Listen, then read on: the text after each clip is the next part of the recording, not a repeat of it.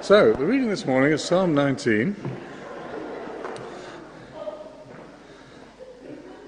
and it has the title, For the Director of Music, a Psalm of David.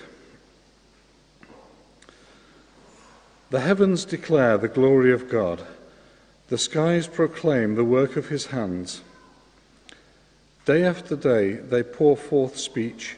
Night after night they display knowledge. They have no speech. They use no words. No sound is heard from them. Yet their voice goes out into all the earth, their words to the ends of the world. In the heavens he has pitched a tent for the sun, which is like a bridegroom coming out of his chamber, like a champion rejoicing to run his course. It rises at one end of the heavens and makes its circuit to the other. Nothing is deprived of its warmth. The law of the Lord is perfect, refreshing the soul. The statutes of the Lord are trustworthy, making wise the simple. The precepts of the Lord are right, giving joy to the heart. The commands of the Lord are radiant, giving light to the eyes. The fear of the Lord is pure, enduring forever. The ordinances of the Lord are sure, and all of them are righteous. They are more precious than gold, than much pure gold. They are sweeter than honey from the honeycomb.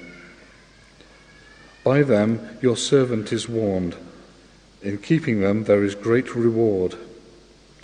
But who can discern their own errors? Forgive my hidden faults. Keep your servant also from willful sins. May they not rule over me. Then I will be blameless, innocent of great transgression. May these words of my mouth and this meditation of my heart be pleasing in your sight, Lord, my rock and my redeemer. This is the word of the Lord. Thanks be to God. I'm going to pray for us, and the final verse of this psalm is one that's often prayed at the start of sermons, so I'm going to pray those words for us. Heavenly Father, as we come to see and look at your word today, we pray, I pray the words of my mouth and the meditations of my heart, but also all of our hearts, may be pleasing in your sight, Lord, our rock and our redeemer. Amen. So, when I first started here 10 years ago, it'll be 10 years ago in November, we began a sermon series in the new year, in the January 2012. I don't know how many people remember what that sermon series was, or even how many people were here for that sermon series. The sermons, I've got the term card. I found the term card in my office as I was preparing this sermon. And we looked at Psalm 127. The start of Psalm 127 says this: unless the Lord builds the house. Does anyone remember this? I'm sure there may only be a few people here, because I know that, thank you. We have a wonderful community that's can be quite transient here. Unless the Lord builds the house. And one of the things we said when we arrived here and we wanted to continue doing it at Christchurch is we wanted this to be a place that was built on God and on His glory, and aware that actually unless He built stuff, it wasn't going to last. Unless the Lord builds the house, the labourers labour in vain. And we made a thing about saying actually it's not my church, it wasn't Graham's church, it was Christ's church belonging to Him. And so I'm loving the fact that actually this final Sunday here, we're again looking at God's glory and the focus that we're putting onto Him, which is what Psalm 19 is all about. And I'm going to take us through the psalm in three different parts, like any good sermon, 3 points. God's unspoken word, number 1. God's spoken word, number 2. And God's searching word, number 3. God's unspoken word, God's spoken word, God's searching word. So first of all, God's unspoken word. Psalm 19 begins pointing to the glory of God in creation. The heavens declare the glory of God. The skies proclaim the work of his hands. Day after day they pour forth speech. Night after night they declare his glory. And yet it talks about the speech going out from God. It says that they pour forth speech. And yet in the next verse, the very next verse, verse 3, we get this paradox. It says that yet they have no speech. It says they use no words, no sound is heard from them. And you kind of think, well, that's a bit odd. The first few verses it says they pour forth speech. Next verse it says they don't have any speech. What's going on there? And yet I don't think it takes a genius to work out what the psalmist, what David is trying to say. And I think we all understand that actually creation pours forth speech about God and about his glory, yet it doesn't use words to do that. The glory of God. And it says that God's glory in creation, it says it's wonderful, it says it's constant, it says it's everywhere.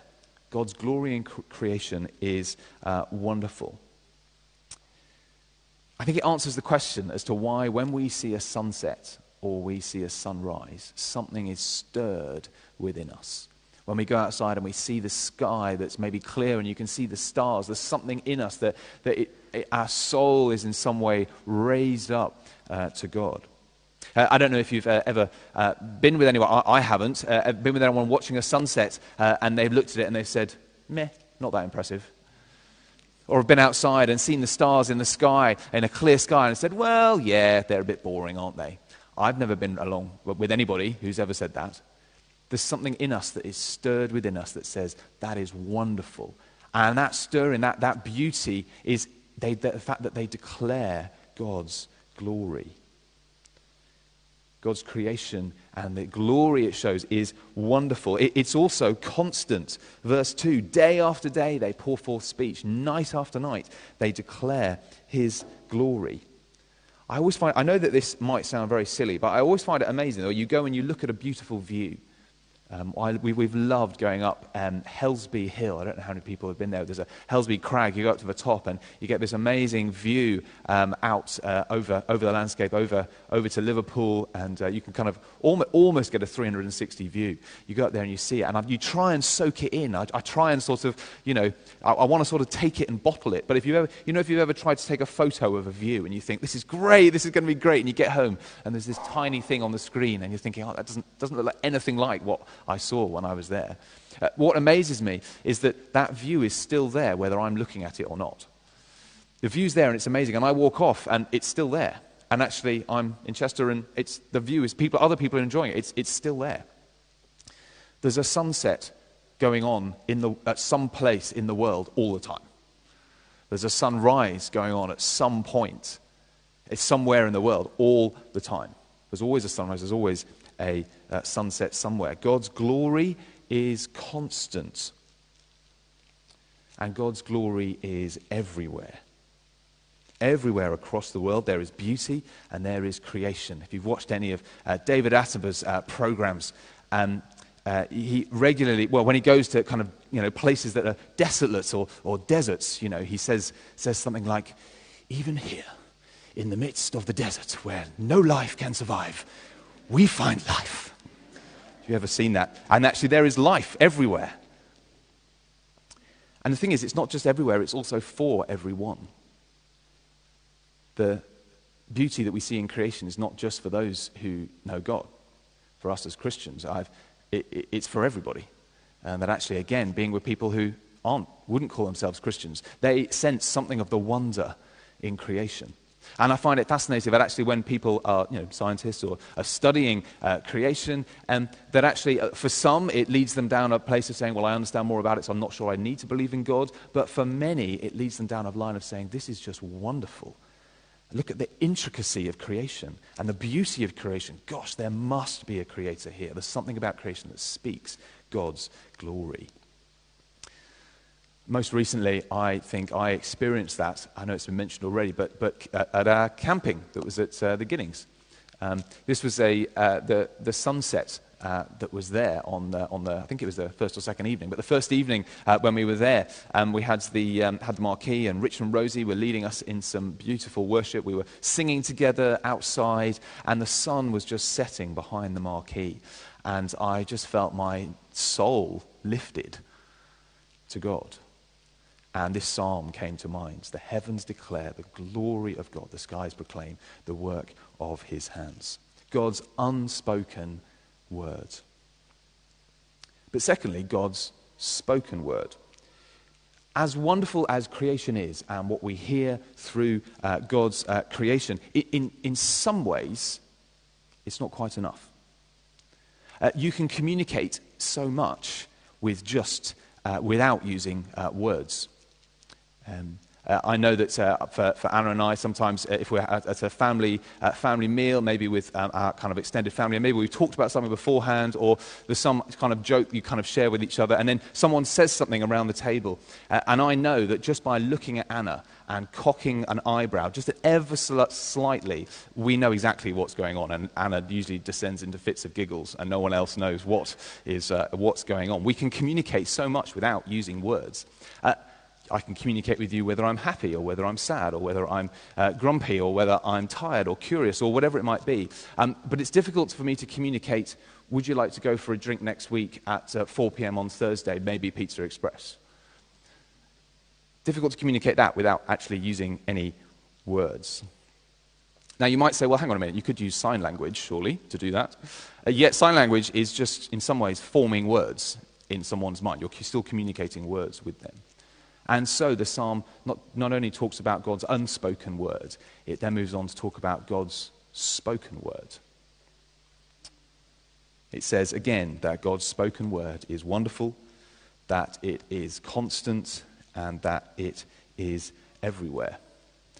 And the psalm makes some pretty bold statements about God's spoken word.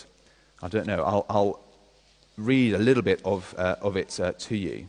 But it talks about how the law of God is perfect. It refreshes the soul. It talks about how it is a delight. The commands of the Lord are radiant, that they give light to the eyes, that they are trustworthy, that they bring life. And again, you read that and you kind of feel that is a big statement about God's word. Is that really what we believe happens and what we believe God's word is? Well, God's word speaks of the glory of God in similar ways to creation. It kind of shows the world around us. It gives us perspective, helps us to understand the world around us, but also gives us life, shows us how to live, tells us actually what are the best ways to have life and life to all its in all its fullness.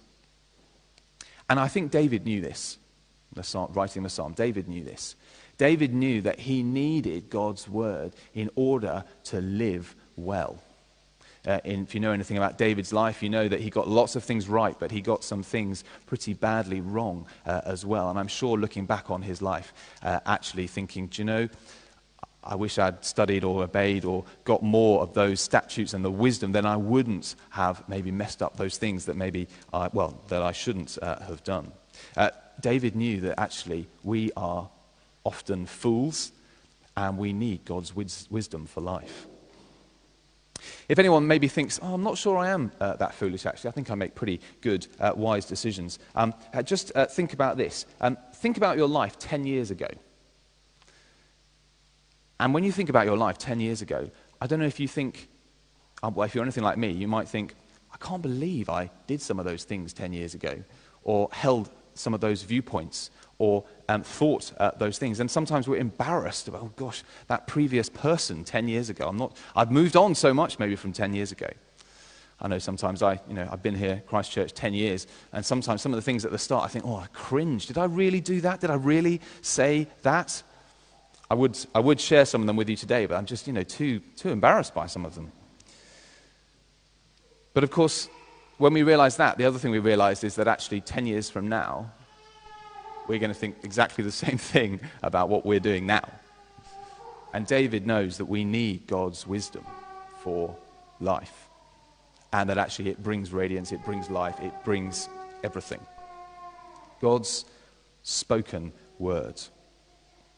And I hope that over my time here, you've been, I guess, inspired to read God's word, to get into it, to study it. I remember that I know that someone from the front, I said, we're studying this book. You might want to consider reading this book through. We just finished the book of Nehemiah. And I know at the start of Nehemiah, I said, we're reading through the book of Nehemiah. You might want to study it, read the whole thing through as we're just doing chunks of it on a Sunday. And then a few weeks ago, someone who'd recently joined the church came up to me and said, well, I've read the whole of Nehemiah. I'd like to know what we're studying next so I can catch up and start reading that. And I thought, woohoo! Someone has listened to that. But God's word and encouragement that God's glory revealed in creation is unspoken word, but also revealed in his spoken word. Thirdly, God's searching word. God's word in creation, God's word in Scripture, God's searching word for us. After he's expounded the wonders of God's word, David says this in verse 12, "Who can discern their own errors? Forgive my hidden faults. Keep your servant also from willful sins, that they may not rule over me." He's gone from God's glory and God's wonder, and actually then gone to thinking about his own sinfulness and his own brokenness before God. What's going on there? I think one of the things that's happened, and I think happens to us as well, that as we look at God's creation, as we're surrounded by the beauty and we see a wonderful view or we see the stars in the sky, there's something in us that also realizes how small we are. And sometimes how we may even feel futile our lives are, or pointless my life is in front of all of this, and how small and tiny I am. And I think sometimes the same thing happens when we read Scripture. Sometimes we come to Scripture and we look at it and we study it, and we kind of we look at it and we think, well, I agree with that bit, I'm not so sure about that bit, oh, I'd like to find out more about that bit, oh, I don't know about that. And we're there studying it. And yet, really, if we come to Scripture with open hearts and asking God to speak through it to us, we realize pretty soon that actually it's not us searching the Scriptures are searching us. And they're searching our hearts. And often we're found wanting when that happens. And again, possibly left feeling our brokenness, our insignificance, our futile lives. Yet, the story doesn't end there. I said earlier about God's unspoken word and God's spoken word, and how God's spoken word speaks God's glory to us. In John chapter 1, we're told that the word became flesh. And that actually God's spoken word is ultimately revealed to us in Jesus. And that glory we just talked about at the start of the psalm, God's glory, Jesus had and has all of that, and yet in some way forsook that to come and take on human flesh and join us. Partly to meet with us, but actually also to show us God's glory here on earth, but actually also to show us that actually our lives are not pointless and not futile because of the love and the care that he has for us, and that actually he gives us that life and gives us that significance through his death on the cross. God's unspoken word, glory in creation, God's spoken word through Scripture, and then God's searching word, and ultimately Jesus meeting with us in the Word became flesh. I'd like to finish with just playing a song for you. And it's one of my favorite songs. It's by a band called Casting Crowns. And it's a song, it's called Who Am I? And speaks about God's creation and our position before him in creation, and actually his love and care for us. I'm just going to play the first verse and the chorus, and then I'm going to finish by coming and praying for us.